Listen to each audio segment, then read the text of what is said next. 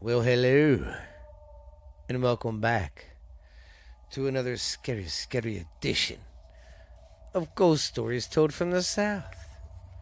I am your host, Stephen LeBooth, and we got some skelly stuff for you today. Halloween's around the corner, baby. It's Monday. So that means it's to be Halloween festivities be going on everywhere. Kind of sucks, man. Halloween's fixing to be over, essays. It's bullshit. I love Halloween. No, I love this time of year, the spookiness, the chill weather. But that's okay. I got some good old stories today. I got some good stuff. But I just want to say thank you. My numbers the numbers are growing. I say our numbers. Because we're all on this together. I've got a pretty good fan base who's pretty good about listening every Wednesday when these come out. And I want to say thank you. I can't think of all the countries right offhand, but we're being heard in God, I want to say 15, 16. I don't know. I'm probably off. But anyways, there's a lot of countries we're being heard and they're downloading regularly. I want to say thank you to you guys. You're awesome. Keep listening. I hope you guys love the show, so I love it. I think it's awesome, but I guess I'll quit rambling. That's about it for anything updates or anything. I'm healthy as a horse, so I ain't going nowhere. And that's it. Just want to say thanks, man. My numbers are growing. Like I said, I want to hit try to hit like 500 followers. What do y'all say, guys? Tell your friends about it. The numbers are good. I am getting more and more followers every day. Just want to say thank you for listening wherever you are, ma'am. But all right, let's get it down and dirty with our first scary story. So set the back. Relax. Strap in. Cover yourself with a nice warm blanket by the fire. Grab some coffee or cocoa or rum. And listen to these scary stories I have for you today. All right, our first story is coming to us from right down the road from you off of I-20. Right, it's west of us. About, 50 miles from here, I think. Maybe longer. No, it's probably longer than 50, but it don't take long to get there. It's maybe a 30-minute drive. But anyways, it's right down the road from me. And it's called the Thurber Ghost Town. All right, let's get ready to get scarified.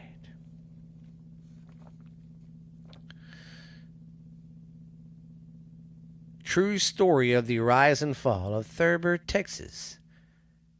A mining ghost town with a creepy rural ghost. All right. I've got to turn my light on. Sorry, I'm doing a podcast today, and it's kind of dark. I had to turn my light on so I could see better. I try to keep it dark and creepy, but I just can't do it, man.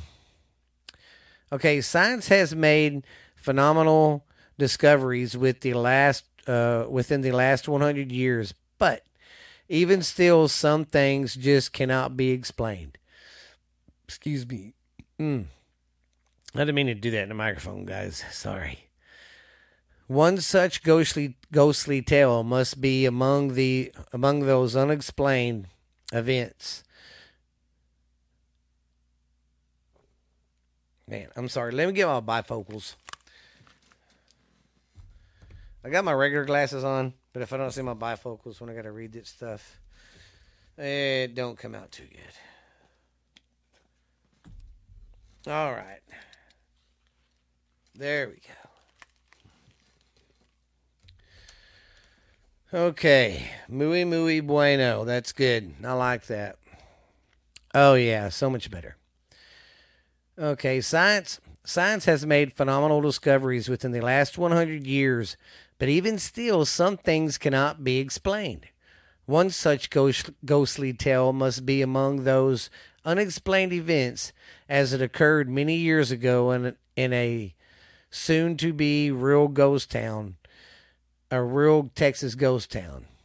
A place forgotten by the world of high-tech devices, uh, modern technologies, or modern conveniences, and the worries of day-to-day rat race. The place was a small community called Thurber, Texas, located in the far ends of the Palapena County Hills.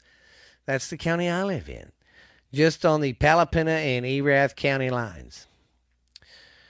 Today, the only thing that remains of the old mining town is a very impressive smokestack, towering next to a row of aged brick buildings in which house the Smokestack Restaurant on Interstate 20, about 75 miles west of Fort Worth. And I will recommend that restaurant there. I've eaten there a couple times. It's pretty damn good. I like going out there and eating when I get out that way, so check it out. It's called the what was it called? The Smokestack in Thurber, Texas. Go check it out. Today, the only thing that okay. Okay. During the late 1800s, Thurber was a thriving coal mining town with a population of approximately 8,000 souls. Especially in Texas, Thurber was constructed and owned completely by the Texas and the Pacific Coal Company, which was headed up by Robert Dickey Hunter and H.K. Thurber of New York. Okay, so that's how they got the name. I've always wondered that. Hunter constructed the town while he was dealing with the distant Union miners associated with the Knights of Labor, who had been working in the mines there since the mid-1880s. He fenced off the property owned by the company, constructing an entire town and mining complex with schools, churches, saloons, stores, houses, and a 650-seat opera house, a 200-room hotel, and an ice house and an electric plant. The Union was not allowed inside. They don't like the Union. Eventually, the miners' strike ended, and the families moved into the company-owned town. Along with the mines, the companies owned and okay, let me go back with that. Along with the mines, the company owned the stores that were the where the townspeople would purchase stuff, purchase their necessities with the use of stripes, which are redeemable anywhere in Thurber. In 1897, a large brick plant was built as well. Hunter also partners in its enterprise, employed many other types of labor, a stockade armed guards and barbed wire fence, restricted labor unions, peddlers and their unauthorized people from gaining access into the town. What were they hiding? Huh? Where was I at? Hunter retired in 1899, and then a man named William Knox Gordon took over, retaining the company. Let me go back with that. William Knox Gordon took over, retaining company. He took over the company in the community. He constricted efforts by Gordon to keep the Union out of Thurber. Okay, that was his job when he came in, to take over and keep the Union out of there. Okay. Texas failed by 1913, and Thurber began a Union stronghold for the immigrant workers, and remained so until about 1920. By the time the locomotive was the primary source of transportation, and then began to burn oil instead of coal. Gordon, being an opportunist, discovered the huge range oil field, which or the huge range oil field just west of Thurber Mines, and changed the company name to Texas Pacific Coal and Oil Company in 1918. The conservation of the Union from the coal to the oil, along with the consistent Union strikes, led to Thurber's demise. The need for workers began to dwindle, and many miners moved away. By 1927, the brick plant remained open until 1930. A general officer until 1933, the commissary stores until 1935. By 1939, the company basically dismantled most of the town and turned their interest towards the oil fields. Once thriving Thurber became a ghost town overnight. That's what they say. That's what they say.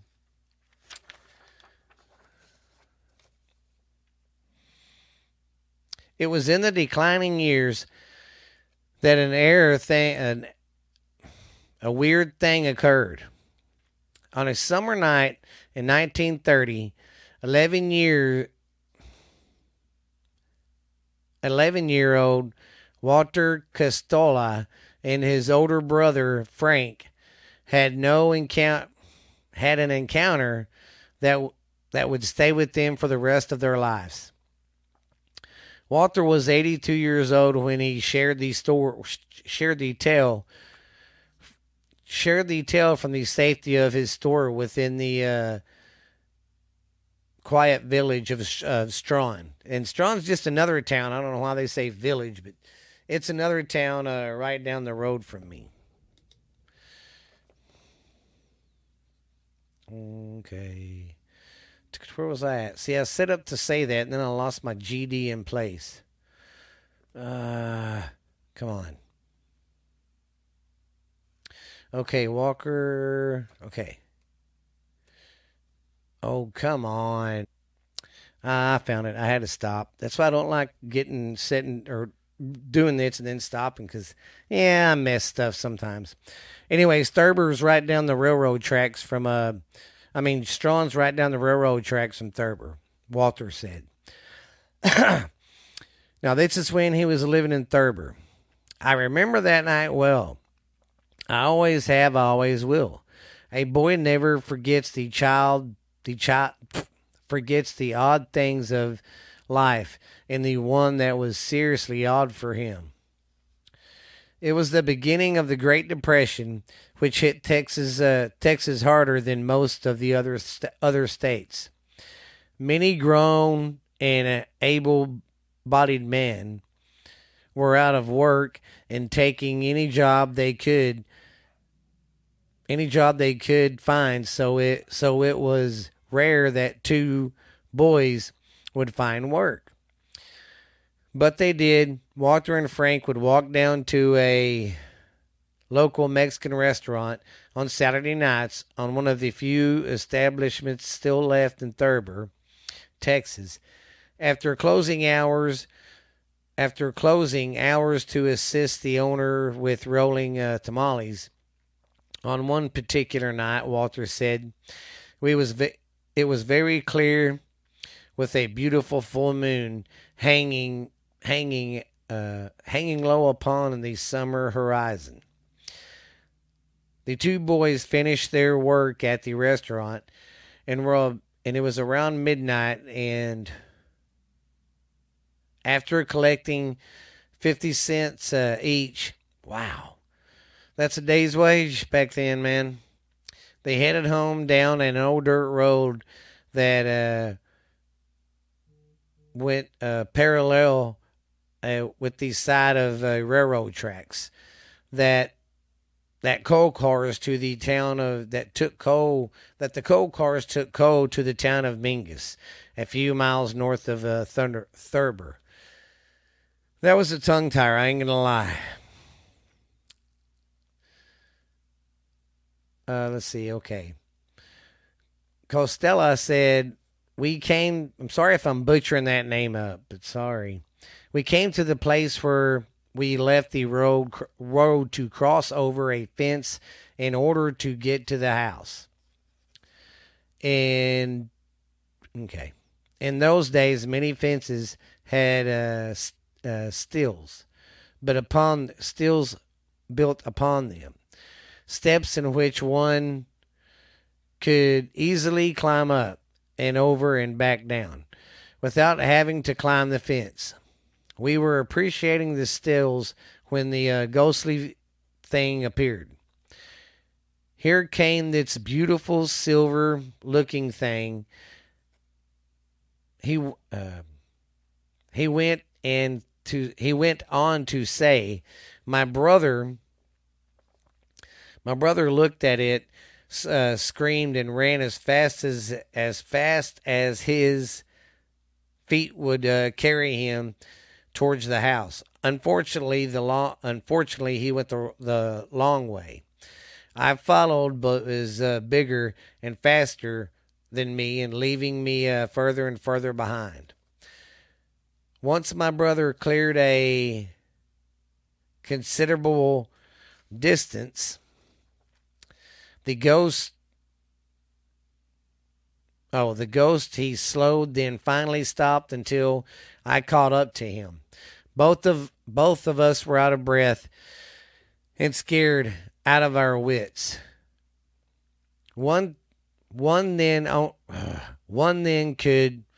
Only then could we figure, oh God, only then could we gather enough courage to look at it, but it was already gone. The boys going the long way home to avoid the face-to-face with a specter immediately went to their father and told him of the frightful event. Walter asked his papa if someone was pulling some kind of prank on them. His father replied, "No, it was not a prank." He then explained to the boys that what they saw was something rare indeed. Something that very few people in the Thurber area have ever encountered. He told them the story of an incident that took place in Thurber years before, when it was a booming community. A carnival had made a stop in the village, and there was a beautiful woman with carnival who would sing with a voice even more beautiful than it was just one of the most beautiful voices around, they said. She was tragically killed by a local resident who had become obsessed with her. The woman said, the woman, he said, avenges her murder by returning to the haunt of the streets of Thurber. Ooh. After that night, Walter said his brother refused to speak of the incident and did not want anyone to know of their encounter with the ghost. Walter went on to say, if people say that I did not see a ghost, you'll tell them to come and see me. I saw it with my own two eyes, and I know what I saw. Rumors of hauntings floated in and around Thurber, Texas, for a few years. However, Walter only personally knew of only one person who claimed to have witnessed the ghost. The man, friend of Walter's father, told Walter and his family of the night he was walking towards his mother's house, just about the same spot where Walter and Frank saw the ghost. He claimed on a moonlit night he came upon the ghost of a woman sitting in the stilts of the fence. He said he was somewhat under influence of a strong drink when he approached the woman, thinking it was his mother. Suddenly, he said, she began to rise up into the air before fading away in front of my eyes. When he then said he'd never sober up so quickly. He never sobered up so quickly in his life before. Since then, the road no longer exists. Pastures was reclaimed, and the fence has been gone for many years as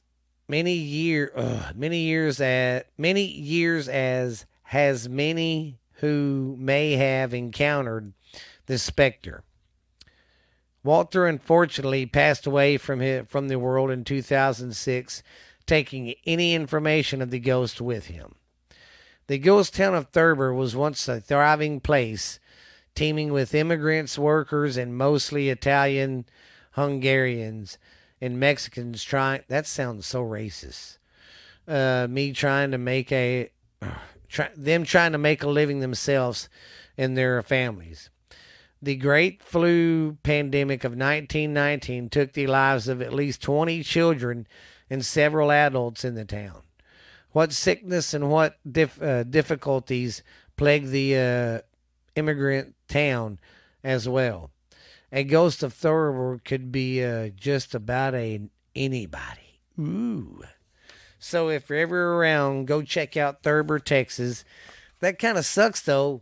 It's already old. I mean, it's way past after that story now, and that road ain't even there. Because, man, I think this weekend's going to be a full moon around Halloween. So it'd be nice to go check some of these stories out. Because a lot of them, start out with, man, it was a nice, cool, moonlit night, and yada, yada, yada. Yeah, that one was pretty good. But, yeah, I've been through that town, but I've never stopped. I didn't know there was that much ghost activity and stuff in there, so... But let's take a quick break, and we'll come back with our last little section of the episode. You ever look up at the sky at night and look at the stars and wonder, are we the only ones really out here? Have you ever wondered how much our government hides from us? Have you ever wondered why so many mysteries go unsolved? What really happens? What's the clues? What's the evidence? Ever wonder if Bigfoot or Mothman is real? Then, if so, come listen to this podcast called What's Really Out There? And I am your host, Stephanie Booth. And I am your co-host, Stephen Booth, Hafaja. And if you're into UFOs, unsolved murders, mysteries, unexplained stuff that happened, urban legends. We're into all of that. Conspiracy stuff, too. We go dive into that. So if you're looking for a new podcast that tells that kind of stuff, then you need to listen to What's Really Out There. And we are on Spotify and iHeart and Pandora, I think. But we are pretty much on every platform. We have a YouTube channel, so go check that out. It's called What's Really Out There. So come check us out. Once again, I'm your co-host, Stephen Booth. And I'm your host, Stephanie Booth. And this is What's Really Out There. We'll see you at the next episode, guys. All right, I hope you enjoyed that. Now, my next stories are I don't know if they're legends or urban legends or real stories or fiction or what, but these are some Some little stories you can tell around the old campfire. Some little bits, little tidbits. So let's get ready to scare you. Our first story is called The Architect's Key. There was once a man named Edward who designed and built his own perfect house.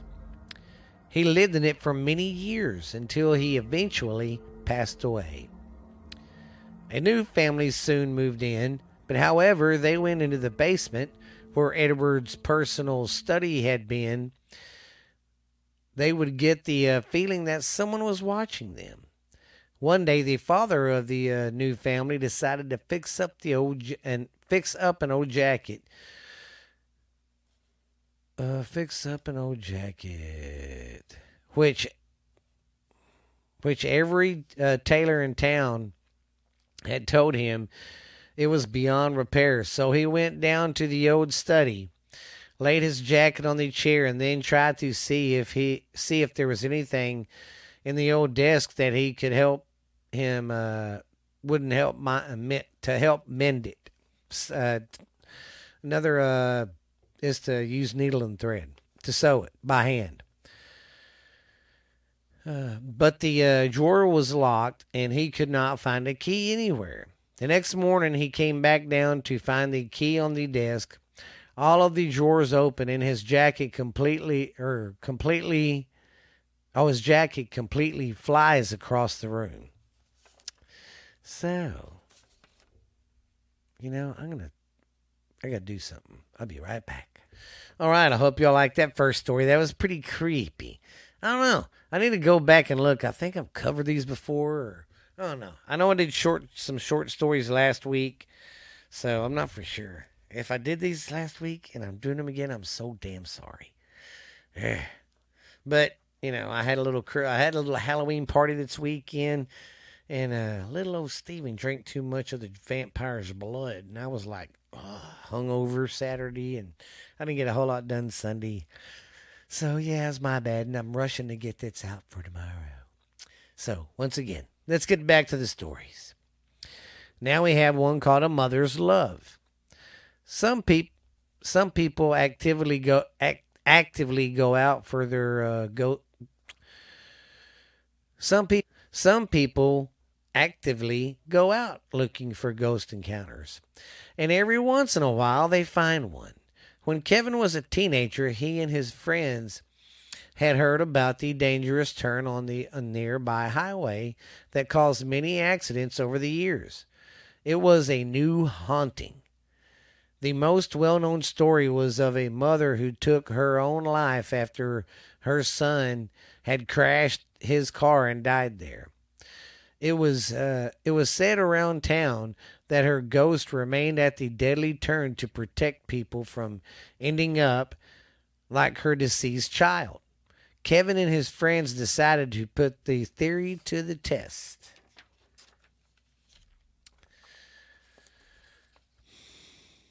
So at night, Kevin drove his friends out to the highway.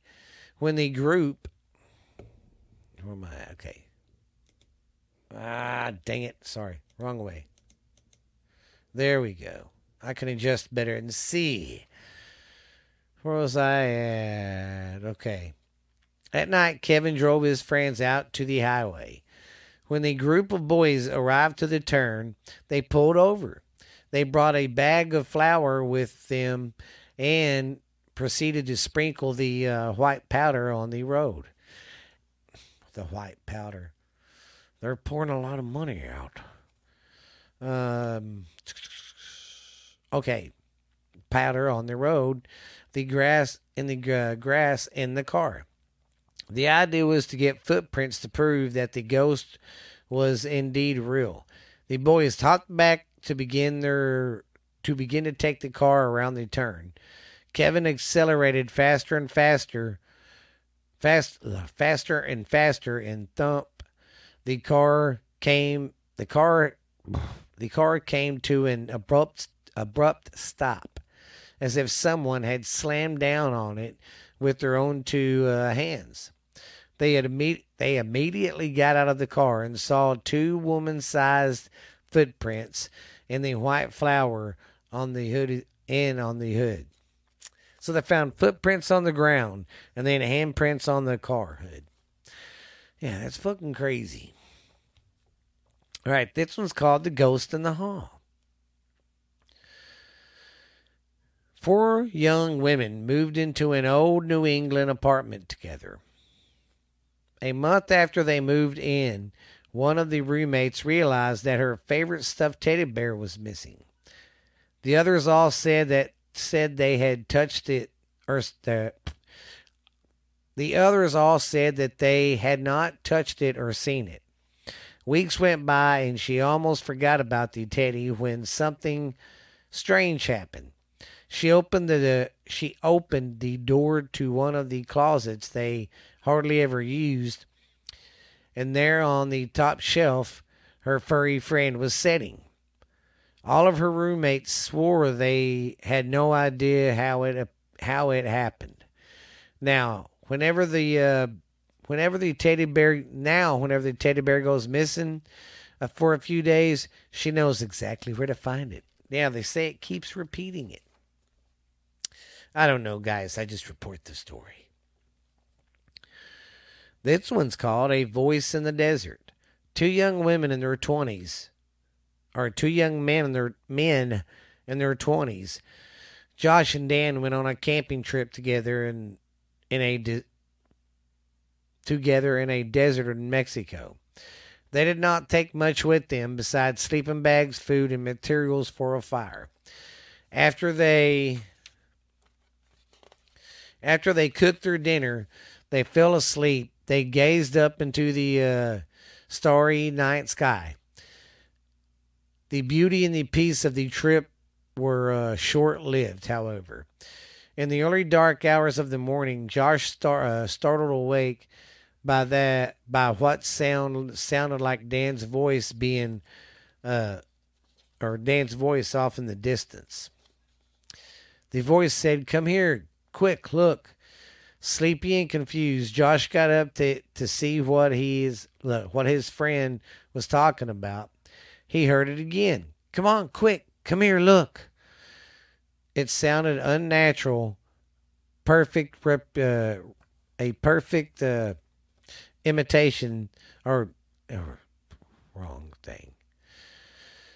It sounded unnatural, a perfect repetition. In perfect repetition. Josh took a few steps forward and then someone grabbed him from behind. He turned around to see Dan with his finger in front of his mouth, warning Josh to keep quiet. They pulled up the sleeping bags and left. They still do not know how or what was trying to lure Josh away in the desert. Freaked out by the spooky story, these hilarious... never mind. It was saying if you're spooked out by that scary story, go to this place. Anyways, that was a good story. But, that's a little like a lot of the skin catcher stories. That's skin catchers. Skinwalkers, a lot of them are like, you hear that too, or they can pitch their voice and change it. Crazy. All right, here's another one. Echoes of the Past. A young bachelor at the beginning of his career became very successful very quick. So he bought himself a house. One morning he woke up to the sound of running water. He rushed into the bathroom and saw the bathtub faucet was running on full blast. He was confused by this. As he lived alone, a week later it happened again. Only this time it wasn't just a faucet. It was all the faucets in the house. Now that's crazy. The young man called a repairman to fix the pipes and the water damage, but as it turned out, the pipes weren't broken. The repairman, a local, seemed visible shaken by it. "What's wrong?" the bachelor said. "The woman who lived here before," said the repairman, "she drowned. The woman that lived here before, he drowned in the bathtub." It could be her. All right, this one is called "No One Steals Twice." Jean went to the same convenience store every day after school for a snack. One time she became good friends with the cashier. Oh, within time, she became friends with the cashier, Lucy. Out of courtesy, one day Jane asked Lucy how she asked Lucy how she would stop someone if they tried to steal from the store. Lucy replied, "Oh no, one never steals anything from here twice. The store will not let them." Jean was like, "Huh?" You didn't know what that meant, but she dropped the subject. When she went back to the store at the start of the next school year or school week, Jean walked in to find Lucy talking to some cops. Apparently, a man stole from the store and drove off, but his brakes mysteriously failed, and his car went soaring off a cliff. The cops asked Lucy if she knew what happened. No, I didn't. I don't know. She said she was shocked, or she was. She said I was stalking the back room, and did not even know that he'd came in. No one ever steals twice. If you are looking for, never mind. No one steals twice from this store because apparently you steal once, it comes back to get you. So nobody steals. So that's a good lesson. Don't be a bunch of thieves and stealing stuff. This one is called When the Candle Burns. 3 little girls were having a sleepover one night when they decided to try to host a seance. One of the girls, Carla, recently lost her grandpa and wanted to see if she could communicate with his spirit. The 3 girls gathered some candles and a few items that belonged to the late grandfather. His watch, his cigar case, and a photo of him. The girls held hands and started the seance. Suddenly, the candles begin to flicker, and the hands on the watch begin to spin. Carla was sure it was her grandpa.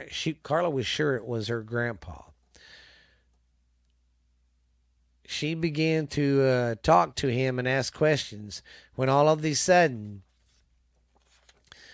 the candles flew as if some invisible force and had almost hit her in the head with the stuff. Grandpa would not have done that, she said. Shaking, she was right. So, that's another reason right there, kids. Don't play with them fucking Ouija boards. They'll come back to get you. Well, guys, I'm going to wrap this up. Sorry it was a little short. I could probably read a little more, but man, past 2 days have been busy as hell. But you guys have a great, great Halloween. And hey, man, sorry if I screw up sometimes reading and I sound like I said, stuttering Stain trying to read over here going, so just want to say thanks for that, guys. But thank you guys for listening. And I hope the show was great for you. Happy Halloween. You guys be safe. Be real. We will see you later. And guess what? If you've been listening to this, you've been listening to Ghost Stories Told from the South. I am your host, Stephen LeBooth. This has been a booth podcasting production. See you later, guys. Bye.